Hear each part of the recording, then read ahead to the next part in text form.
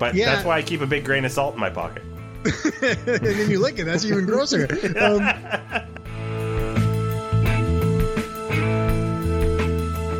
These guys are on their own for everything, and that shouldn't be the case. These guys should be in there to be able to focus on performance and development and maximize their opportunities while they have them. It's probably my favorite phrasing of a question in a long time.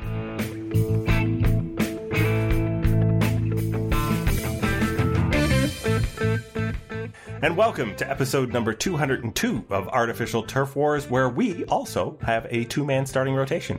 I am your host, Greg Wisniewski, and I am joined by the amazing Joshua Howsam. Josh, how's it going? Not too bad. How about you? You don't sound amazed by my amazing description, but that's okay. It's because I am amazing. I don't have to be amazed. I'm good. I'm hanging in there, much like the Blue Jays. The bullpen specifically is hanging in there. I think we're going to talk about that because without this bullpen, there would be no split at the Trop. There would be no split at home. Without Hyunjin and Ryu's butt, we would not be making that two starters joke. Also, did you hear Vladimir Guerrero Jr. had a good game this week? Did he? Yeah, we'll go over that. Don't worry. I'll fill you in. George Springer has returned. Danny Jansen, incredibly, is still on this team. Rowdy Tellez is not. We have an interview with More Than Baseball's Jeremy Wolf, who we have talked to before, but we are talking to again now that the minor leagues are sort of starting back up again. We have questions from you nice folks out there. We have not one but 2 gold stars to hand out for players who are living their best life. And then, we'll finish her off. So I shall begin. This team split a series, won a series at the Trop and did it on the backs of a bullpen that ended up with a 1-0 game in the getaway day. That there was so much to digest there. Yeah, the game started horribly in the sense that Ryu left after 3 2/3. So that last game, but I mean, the bullpen, we're going to get in more depth in these in a bit, but like they shut them down for the rest of the way. They just could have swept that series, really. They had a lead in the second game. They jumped out to an early lead, and actually they thumped Glasnow in the first inning of the first game for 4 runs, which was weird. It just didn't make any sense at all with what Glasnow had done up to that point in the year. Hadn't given up a home run, gave one up to Semyon. Was it Semyon? And then he gave another one to Grichuk. So now the thing about Glasnow is his problem has always been that he does give up home runs. So I think he was bound to regress a little bit in that department. But even so, he had been the best pitcher in the American League to that point, or among them. And then they got to Honeywell the next day and knocked him out. But then they got shut down, as always, somehow, by Ryan frickin' Yarbrough. His career ERA against the Jays is like a 1.5 lower than it is against everyone else. So you say the Blue Jays could have swept that series, and I agree with you, but this is also, because the games are so close in the Trop, I could also posit to you that scoring in exactly 3 of the 27 innings in the series, the Blue Jays could very well have also been swept. Yeah, but that's the default when they go to the Trop, so I'm trying to say that it could have been something other than the norm. I see. Fair enough. There does always seem to be this feeling like if the Jays jump out to a lead, that Tampa Bay will chip into it as time goes on. So to not have that happen in the getaway game, and to not have it happen enough in the first game, which it was 4-3, wasn't it, at the end? I believe they had 5, but 5-4. But for Tampa Bay to come up just short in their own park, especially with some of the weird stuff that went on in that Glasnow inning, I was like, wow, for once, the Trop is actually cursed in favor of the Blue Jays, if only for a few innings. Yeah, it was 5-3, by the way, that first game. 5-3. Yeah. They did have a foul ball go off of a ring somewhere in the zone near first base / home plate. I haven't seen a ball hit there. It's always been the outfield where things have gone haywire. Okay, so here's my question, right? How the heck did it take 5 minutes or more than that? They were talking for a long time Like, shouldn't that be part of the ground rules? Shouldn't you know exactly what happens in that scenario? Well, they do know exactly what happens, but here's the determining fact. I assume you didn't have the game audio on, which I do not blame you, is if the ball hits in fair territory, it's a live ball. If it hits in foul territory, it's a dead ball.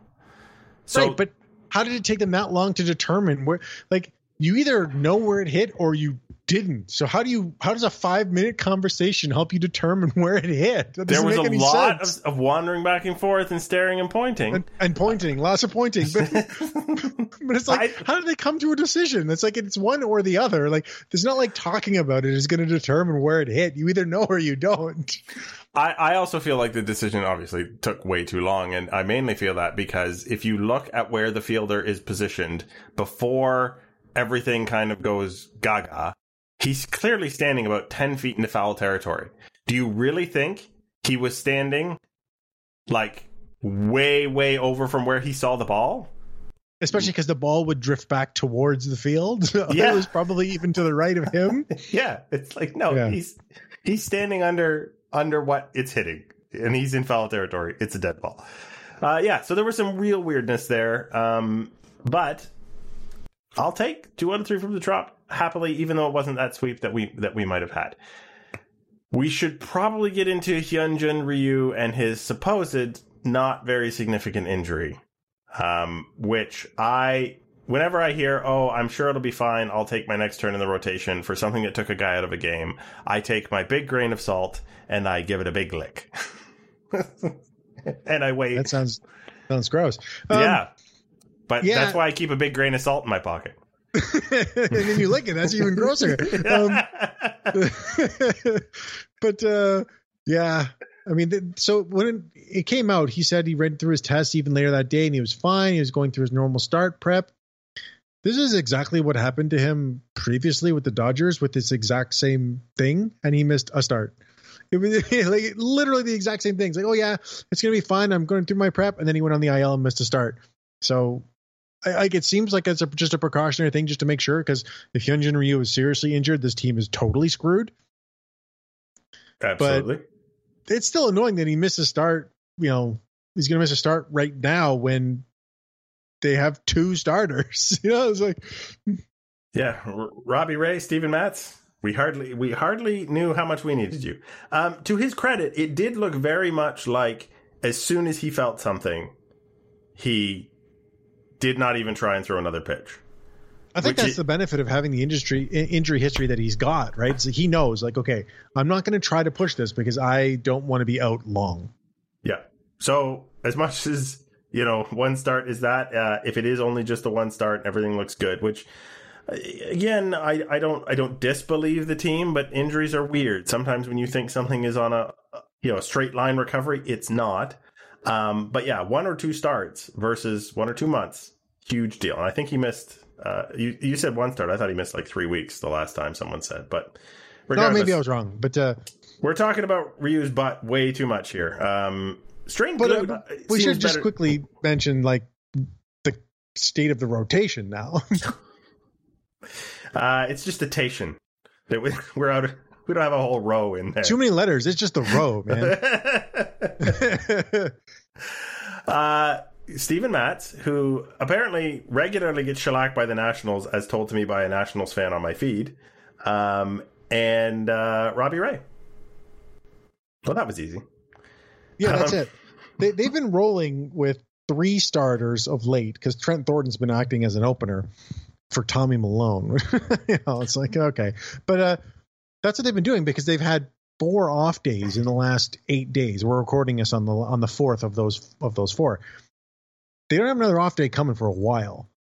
And Stripling should be coming back in sometime probably this weekend, but they're going to have to figure this out because no one's stretched out. And I don't even know if Anthony Kay is fully stretched out because he was sort of in that weird going to start and then didn't pitch role for that one game. And I don't know if he's been down working. So, they're going to have to do something because Nate Pearson just got optioned.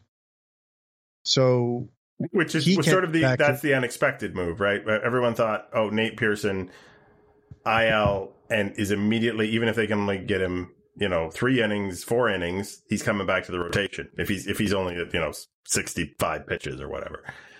Yeah, and I guess they decided not to do that, so he needs to be down for 10 days now, and that's obviously not ideal. So they'll have to go through 2 more turns through the rotation before they can activate him. So it's going to be interesting to see how that they plan for this next couple weeks of games. I mean, are they all not just really bullpen days these days anyway? No.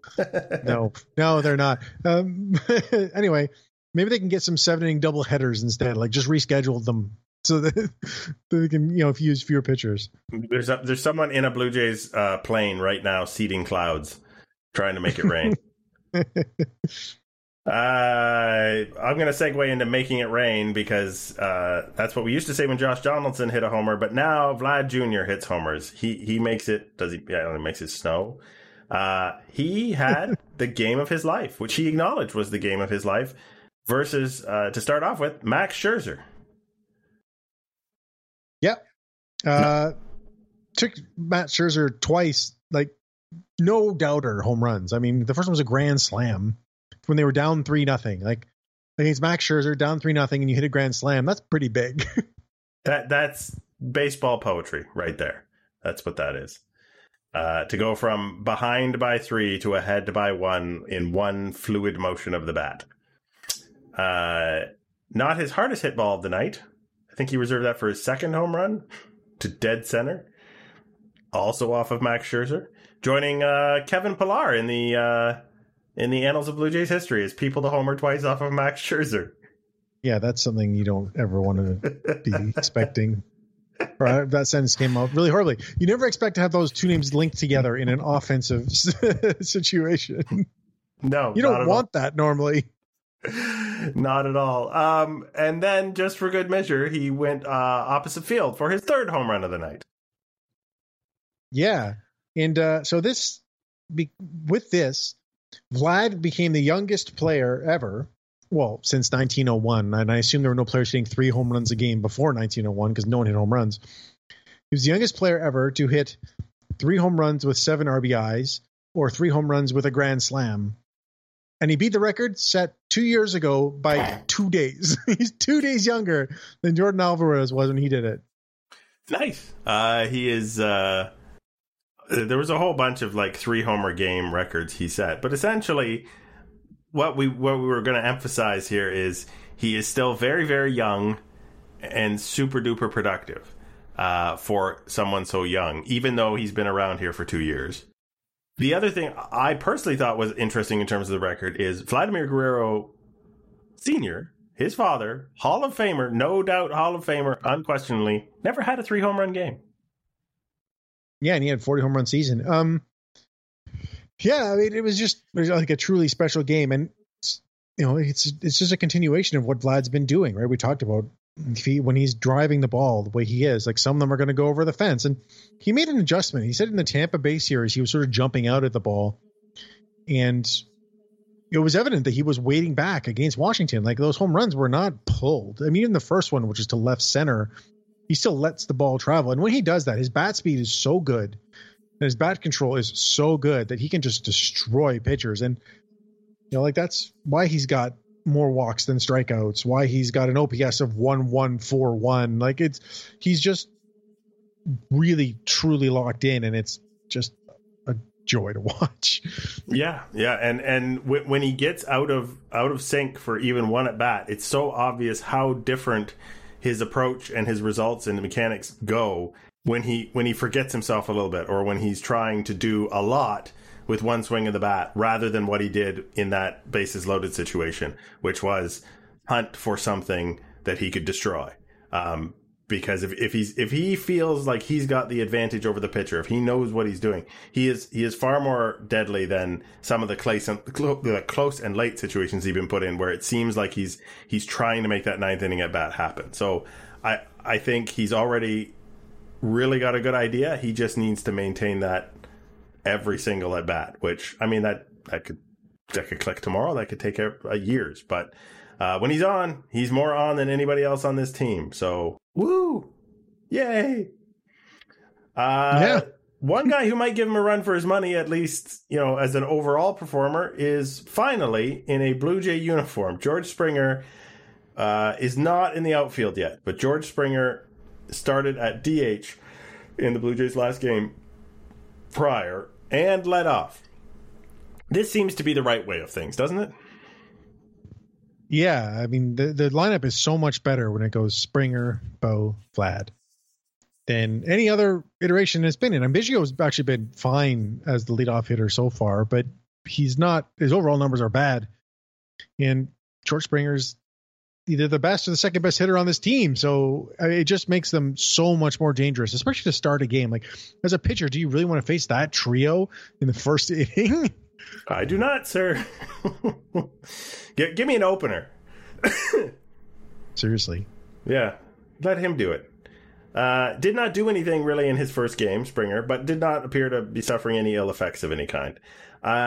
The sort of trickle-down effect, though, from Springer coming onto the roster means someone else had to go. And although the Blue Jays made a couple of moves, pitching-wise in that the same day, really, it's Rowdy Tellez who doesn't have a place on this team if George Springer is not playing center field every day. Yeah, so there were people who were surprised by Rowdy's option because he started to hit a bit better, but as you said, like if Springer's going to be DHing, there's no room for Rowdy. Like, you don't want him just sitting on the bench, and he's not going to play first because that's where Vlad's playing. So it means there's going to be more ABs for maybe Joe Panik or Santiago Espinal, because they've been playing Biggio in the outfield. But then Teoscar Hernandez should be back in the next couple of days as well. So yeah, it just makes sense. And I'm sure that once Springer is healthy, they'll make a real decision because they'll have to decide who should be the DH as opposed to it's George Springer. Yeah, because you're going to have that Randall Grichuk and Teoscar Hernandez and Gurriel filling up 3 outfield slots, but you're still trying to get Biggio at bats. Yeah, and they might have to move Biggio back to third where he's been terrible, and Gurriel's been not hitting at all. So there'll be some decisions to make, and it'll be interesting to see how it plays out. Maybe we put Gurriel at third, and he just suddenly starts hitting. Bo Bichette has had still moments where I don't know what he's doing, but he's also had a couple of moments where it did appear, he's been working on things, continuing to work on things. There was a play, was it the last play last night, where again Vlad ended up doing the splits to bail him out a bit, but the extreme situation of the throw definitely warranted not a perfect throw, and Bo looked like the guy you wanted at shortstop at that moment, going all out. Nobody can play third base on this team. Is it going to be a problem? Yeah, but then he can't hit. Right, exactly. Yeah, it is a problem. I mean, you can't really say otherwise. And it's as we said before, it's like the issue is that Biggio doesn't have the arm strength for third base, and Panik and Espinal are not good enough hitters to start. But they'll have to weather the storm until either some of the minor leaguers are ready or it's later in the season and you can make a trade, because you're not going to do that in April, May, probably even June. No.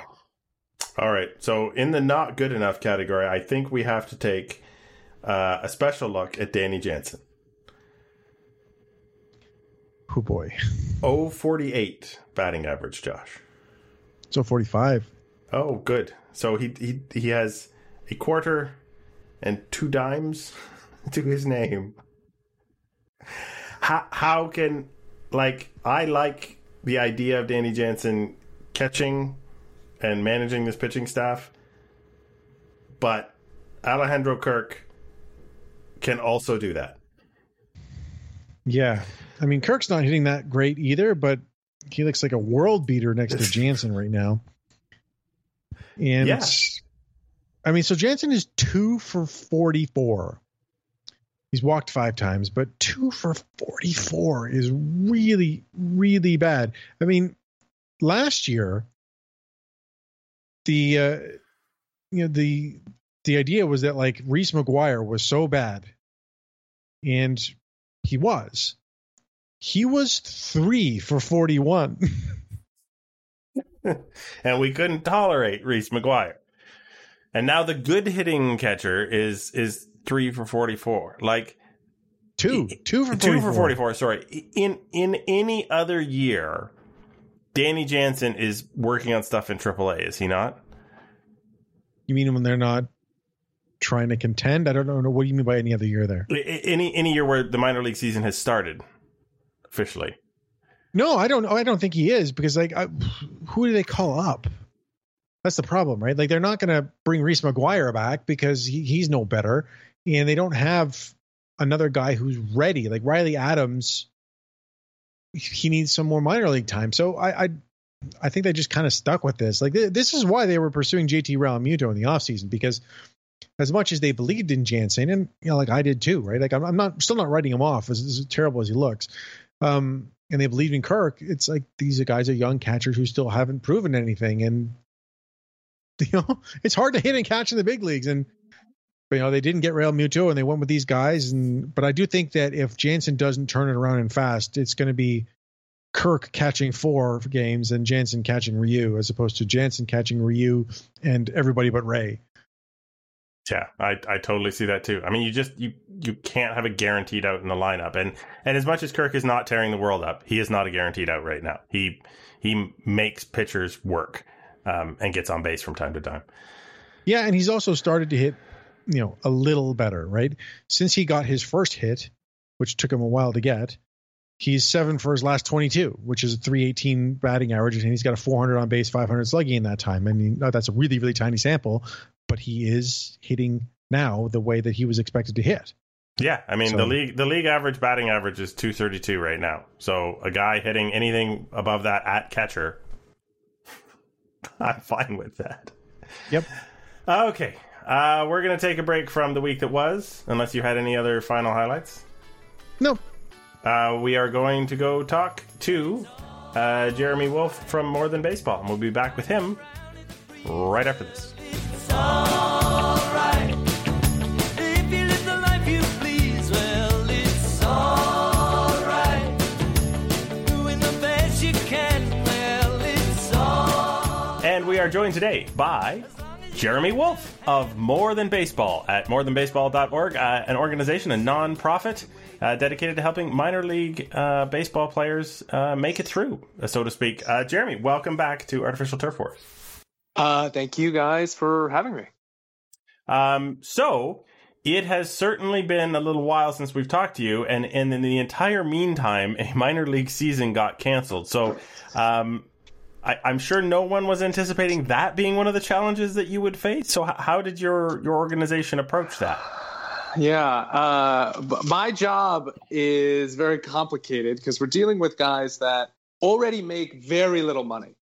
Right, already make between it was $3,000 and $10,000 per year, but now, thanks to the increased wages, it's around $5,000 to $13,000 per year. So they're looking at a little bit better opportunities, but these guys don't get paid for spring training in March. They actually didn't start spring training until April of this year, and they actually haven't had a paycheck since 2019.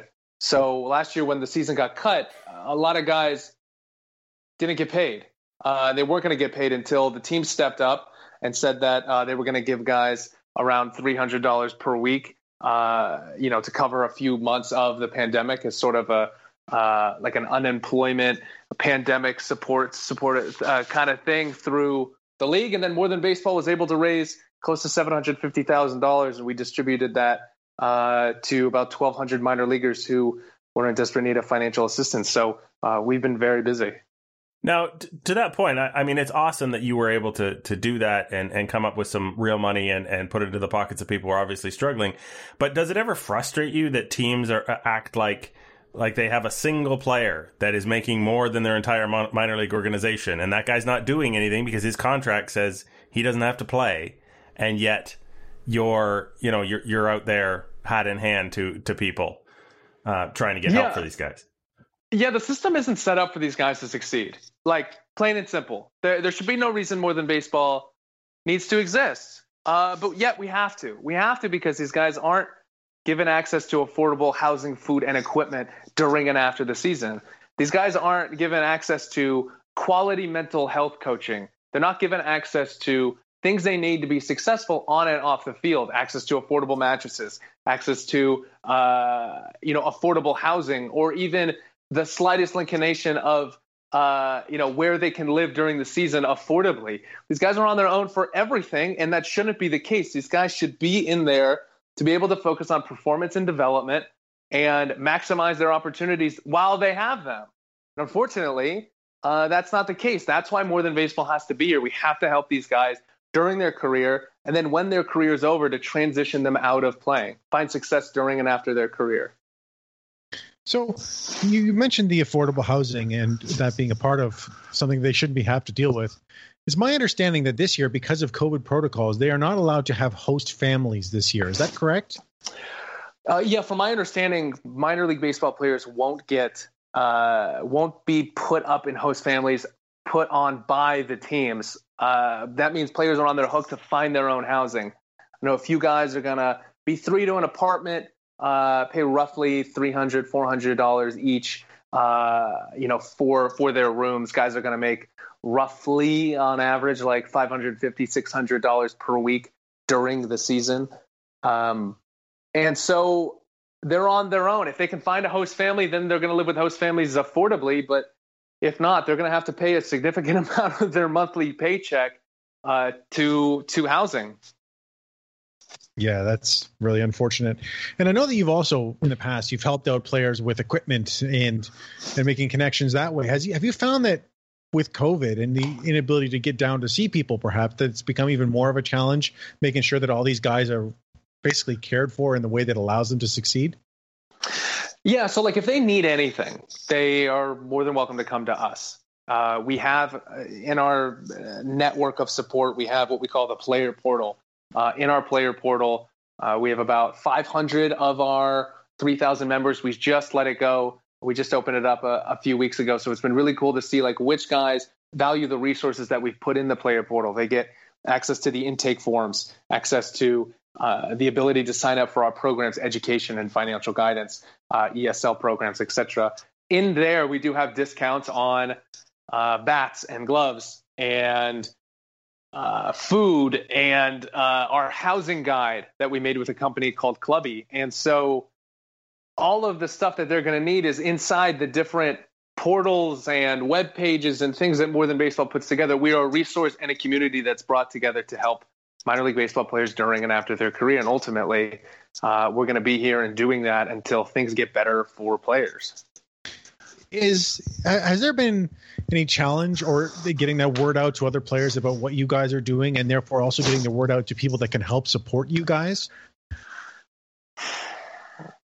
I think the challenge comes from just getting the baseball fans to understand that, yes, it's hard for minor leaguers. I think they realize that. I think like almost 3 years of doing this work, like people are starting to realize minor leaguers have it really hard. I think the blame is less on the minor leaguers now than it was, and I think it's more on Major League Baseball is just stuck in the past. They're not playing players because they don't have to. And from a business decision, it makes sense for them, right? They don't need to spend an extra $4 million to cover players because they don't have to legally. The Fair Labor Standards Act of 1938 plus the Save America's Pastime Act of 2018 both stipulate that minor league baseball players are not subject to overtime or fair wage or minimum wage. Legally, they don't have to pay minor leaguers. So what can baseball fans do to make the future of baseball better for the players who are still doing it? Or how can they help their community? How can they help their minor league team? How can they help this kid who wants to play in minor league baseball maybe get a scholarship or be part of a youth camp? Like, there are so many different opportunities for fans to work with More Than Baseball because we help support the growth of baseball as we are helping minor leaguers. I mean, I think it goes hand in hand. We just want to make baseball a better place. We want to I'm very thankful for everything that baseball has done for me. And I just want to make sure that I'm leaving it in a better place than how I found it. And I think myself and my co-founders feel the same way I do. So you have a difficult proposition in front of you, as I see it. And I feel for you that you obviously have limited resources. Getting getting an individual minor leaguer or a group of minor leaguers an improved situation is definitely one way to approach the goal. But you also have, if the Saving America's Pastime Act was actually what it claimed to be doing and got a better shake for those players, that would have also been very effective. So how do you divide your limited resources between sort of that macro changing the game, overall versus the micro level of, okay, the people who are in the system right now need as much assistance as we can give them? Yeah, the Save America's Pastime Act was just Major League Baseball's way of solidifying where minor leaguers stand in the National Baseball lexicon. Basically, minor league baseball players were in this weird bubble of, are they employees or are they not? Are they full-time? Are they not? The Save America's Pastime Act said these guys are seasonal apprentices and they shall not make overtime or minimum wage. So on the books now, minor league baseball players are these seasonal apprentices, though they work 12 months a year, though they do all these different things throughout the course of an entire 12-month calendar that help prepare them for their season and help them recover after the season. So we are under the impression, and certainly when I played, baseball was my job. Baseball was what I needed to focus on, but yet I didn't get the resources at my disposal to help me with that. So the resources that More Than Baseball puts together are just to ensure that these guys have what they need to be successful today so that they can get to the major leagues, or that they can be a tool for this major league team to trade away for pieces or to create or extend a championship window. Organizations are only as good as their farm system, and we believe that their farm system can be stronger when you focus on the day-to-day lives of players. So when you look at what More Than Baseball does, More Than Baseball is the response to the fact that these guys make very little money, and these guys don't have support at their disposal that will help them. We want to work with clubs. We're tired of lawsuits. We're tired of animosity. We're tired of the fact of having this conversation, why I have to convince people why it's okay to treat minor league baseball players better. All these guys want to do is be on the field, be the best that they can be, and be set up for success when they're done playing. And that is what we strive to do every single day. So some of it takes resources. Some of it takes capital. Some of it takes money to put these programs into place. Other stuff just takes time and energy. And all we know how to do is make sure that if we have these in front of players, players are going to use it. And we have it in front of players because they really need it. And that's what makes us successful. And speaking of the kind of things that you're doing, how did the MTB Kicks thing get started? Because that seems just like a fantastic idea. Okay, so you know how there are some people who are unbelievable at their job? I won't say Michael Jordan. He was a great basketball player. He was one of the best in the world at his job. Slade Heathcott, who's our co-founder, former first-round pick, former New York Yankee, is the Michael Jordan of nonprofit and organizational ideas of how to make something out of nothing. And he goes, we work with Stadium Custom Kicks. They make custom cleats for professional athletes. They put designs on them. Okay, how about we work with Major League Baseball players and get players to wear them on our behalf? And what we have done with that is not only get 50 Major League Baseball players bought in, right, who wear it, who support it, who love what we're doing, who like working with us, who wear our shirts, and then they wear our cleats on the field to have it covered by the Philadelphia Phillies and the Cincinnati Reds coming up this week, and the New York Mets, and having all of these organizations go, MTB Kicks comes back to support minor leaguers. It's a really big deal that we're doing this. And I think we've had a tremendous amount of success because of how we talk about baseball and how people listen to conversations with me or Slade or Simon Rosenbaum Larson, who's our other co-founder, and they say, wow, these guys just want to make baseball a better place. Yes. And your way to support can be in a multitude of different ways. And so when Dexter Fowler wears cleats, supporting Lou, honoring Lou Brock with our logo on the back of them, and Cardinals announcers talk about them, that's a really big deal. It's a really big deal on all levels. And we're just normalizing the fact that it's okay to support minor league baseball players as they get to the big leagues. And it's okay to support More Than Baseball because all we're trying to do is make baseball a better place. And just my understanding is these shoes that they're wearing then get auctioned off and the proceeds would go towards the organization. Is that correct?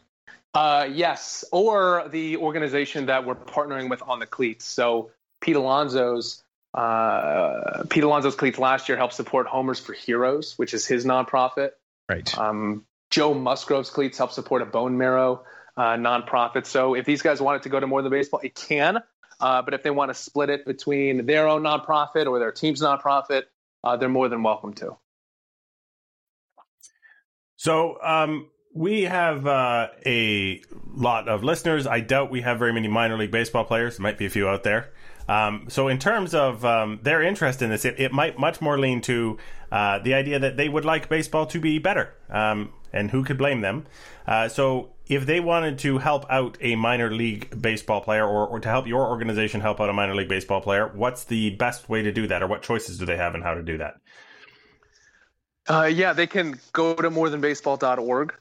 They can donate. They can become a member of the Bullpen, which is just our group of monthly donors. These guys get access to, behind the scenes footage of stuff we're doing, early access to some of the cleats that we're doing. They get access to the podcast that Chase Darno, former big leaguer, and I host, extended interviews and all that stuff. It's called The Grind. You can listen to that on Apple and Spotify. They can, fans can, in their local minor league community, host an event with us, host a youth clinic, get us in touch with people or brands or anybody in that area that can help, that wants to put on something, maybe host a spread for some of these guys, give these guys different opportunities. More Than Baseball is in this really cool position because we can work with anybody to help these guys day in and day out during and after the season. Some of these guys have been hired by some of our fans to do odd jobs or to do lessons. If they're a player, come use one of our programs. I'm sure they've heard of the grant, which we have our last one coming out over the next few weeks. The Major League Baseball Players Trust gave us $500,000 to help fund our player grant program. So there's so many different opportunities for fans, for players, for big leaguers, for reporters, for podcasts to all participate in what More Than Baseball is doing. All in all, the whole idea of making baseball a better place is a real thing.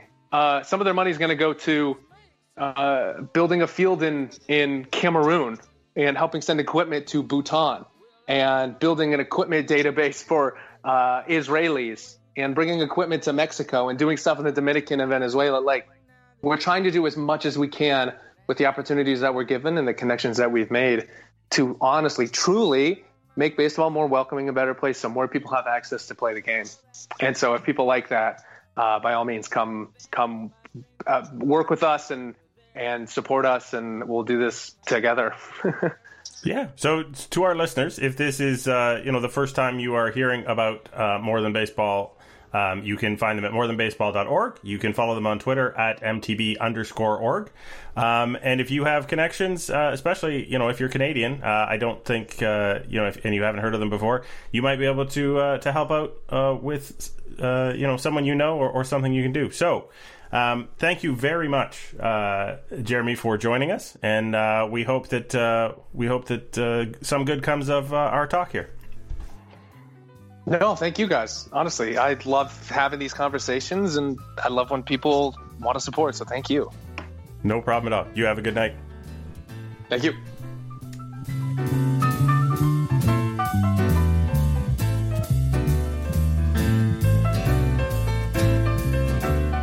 We are back.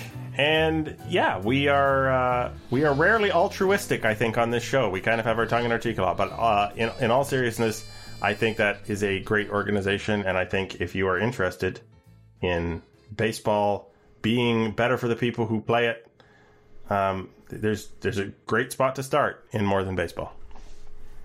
Yep, fantastic organization. We have from our listeners a certain number of questions, which shall be preceded by these noises.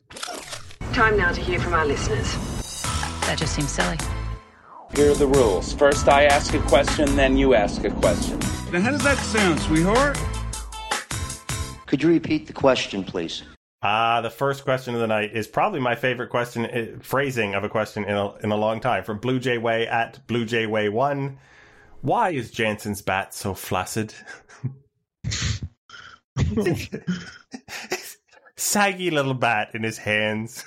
Maybe that's the problem. Maybe it's made of the wrong kind of... maybe he's not using alder or ash or maple like he should. I can't believe you didn't make a wood joke. Like I'm very proud of you.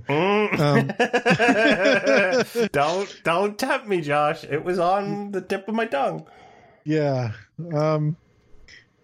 There's no answer to this question, but it's a great question. I'm so not reading it. All right. Yeah, we have no insight as to why it is the way it is, but we agree. L at Ellie Hart asks, before his rookie year, Steamer projected Guerrero to win the batting title. What do you place his odds of actually doing so this year? That was crazy, by the way, when Steamer did that. The odds of him winning the batting title, I don't know, 10%, which is really high, I think. He's off to a great start. Mike Trout's ahead of him by 60 points or 80 points, but it's really, really early. But I think he's showing the skill set to do it, and he's a great hitter. So a 10% chance, I think, is pretty high, and I think a reasonable number. I would also say lower than Mike Trout's chances of winning the batting title. I feel like he has a shot, but it appears Mike Trout this year has decided to not. The Incredibles, where at the very end, Dash is in the foot race. And he is, of course, has speed superpowers, and he's trying to just run the race. But he's going to win from the very beginning. I feel like Mike Trout has unlocked that power this year. That he's just going to go hard enough to destroy everyone else. And he's decided just to take off a little bit more. Yep. I don't know how, but I feel like that's what he's having his best month ever. And when you're talking about Mike Trout, that's pretty good. Somebody had a quote from him earlier that he just wasn't comfortable in the box before this year. I'm like, that's an uncomfortable Mike Trout? Holy crap. Yeah.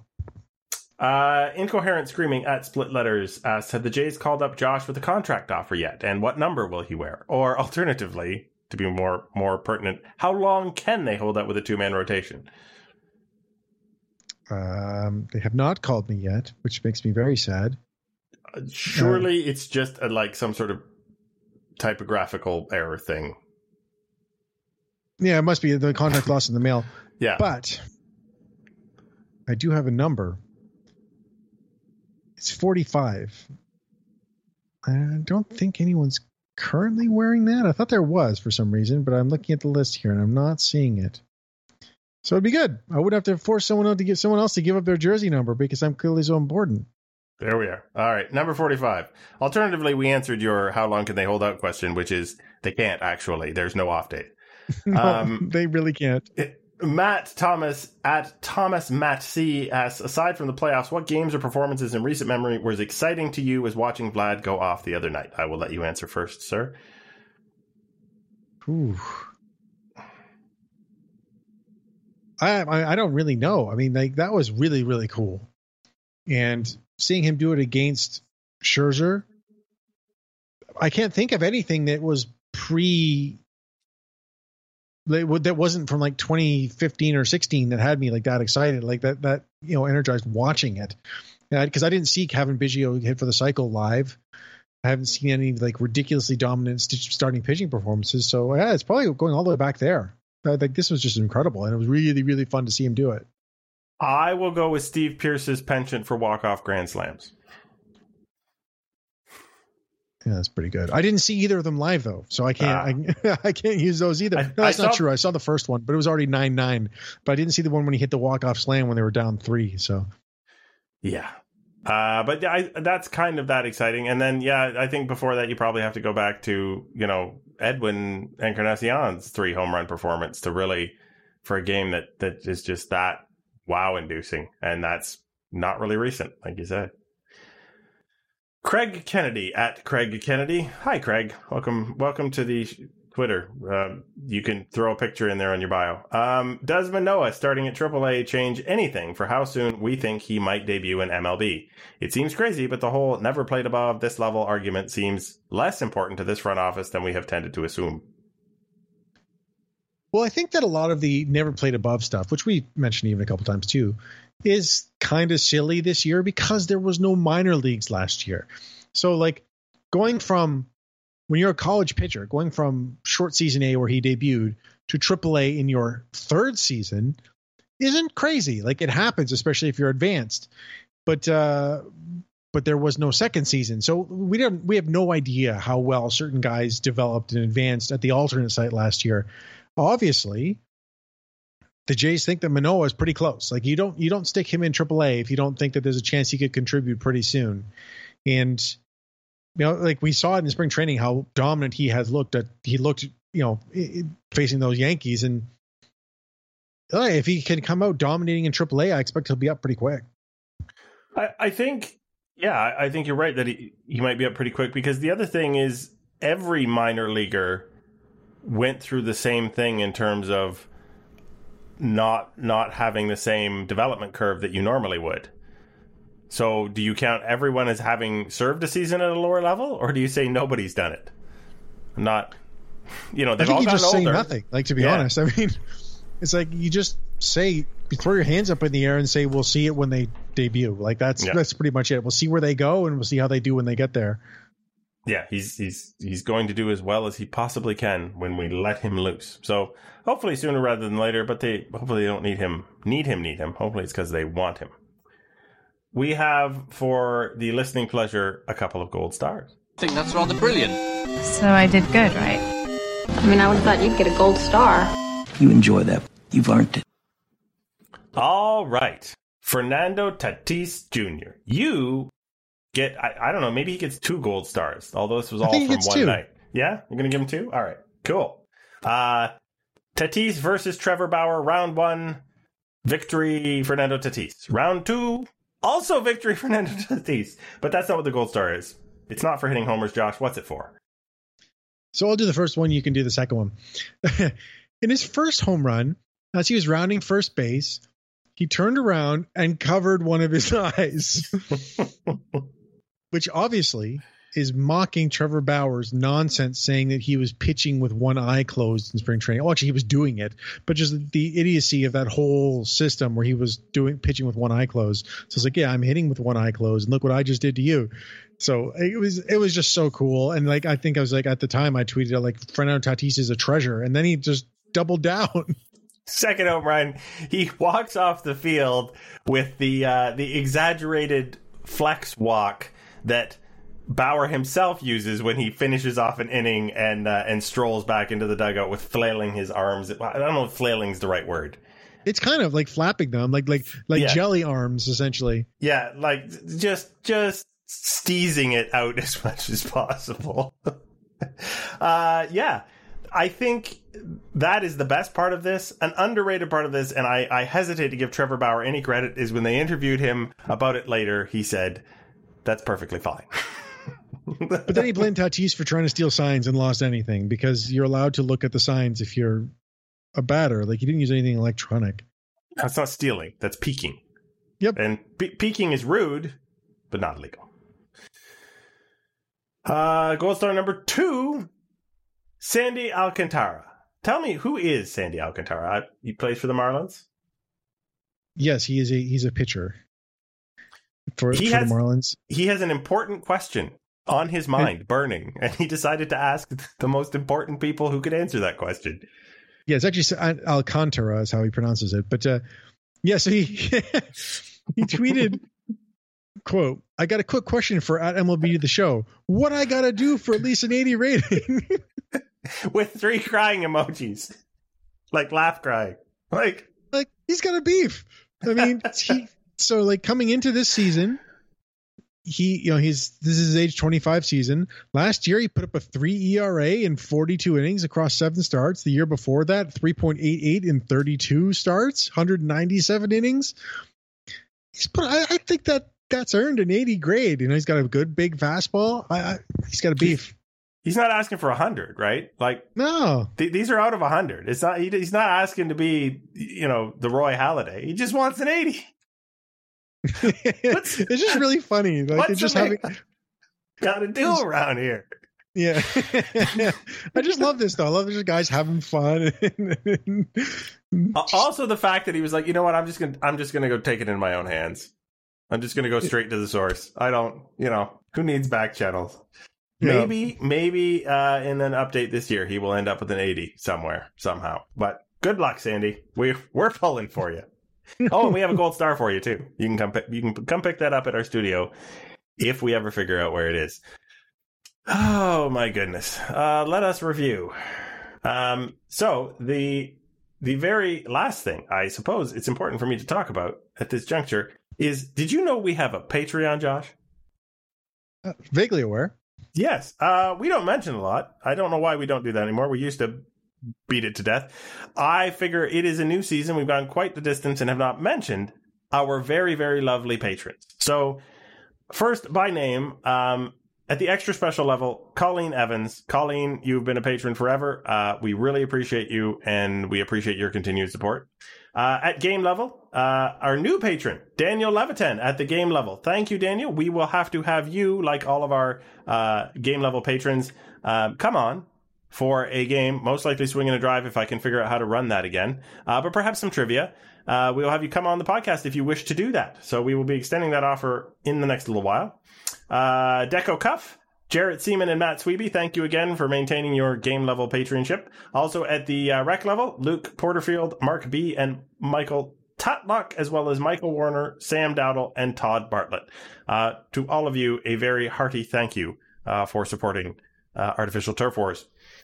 If you didn't know we had a Patreon and you wanted to see what that's all about, you can find us at www.patreon.com/turfpod.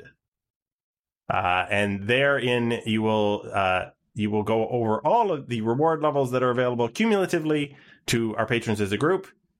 We are actually fairly close to a new reward, which will cause more work for Josh and I, but we don't mind. Go check that out. Yeah, that is my Patreon plug, and that means that we must be near the end of the podcast, and I can swing over to you for a final thought. Yeah, so the last question sort of teased it. Craig Kennedy's question. The Jays released some of their minor league assignments, and yeah, Alek Manoah being in AAA was the big one. And interestingly, Austin Martin and Jordan Groshans are both in AA. I wasn't sure they'd put them both there to start, and so we'll see how they position them, because both of them were drafted as shortstops, and both of them seem likely to not be playing shortstop. So, yeah, that'll be a good team to watch, with Martin, Groshans, Seaman, Will Richardson, Gabriel Moreno. So those guys are not that far away either if they're down at that level. So we'll have to see how they do.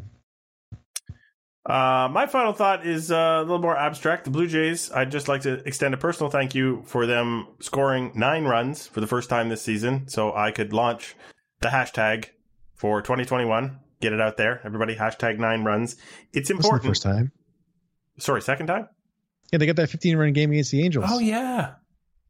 I just felt that it was just so prophetic when Vlad hit a home run to get to 9 runs. It was right where it needed to be. So my bad. Second time, folks, get on it. Nobody's retweeting it. I'm sad, but it's okay. Yeah, if they could do that for retweets on the pod. Yeah, if they could do that more though, and not this score in one inning per game, is a frightening thing to watch.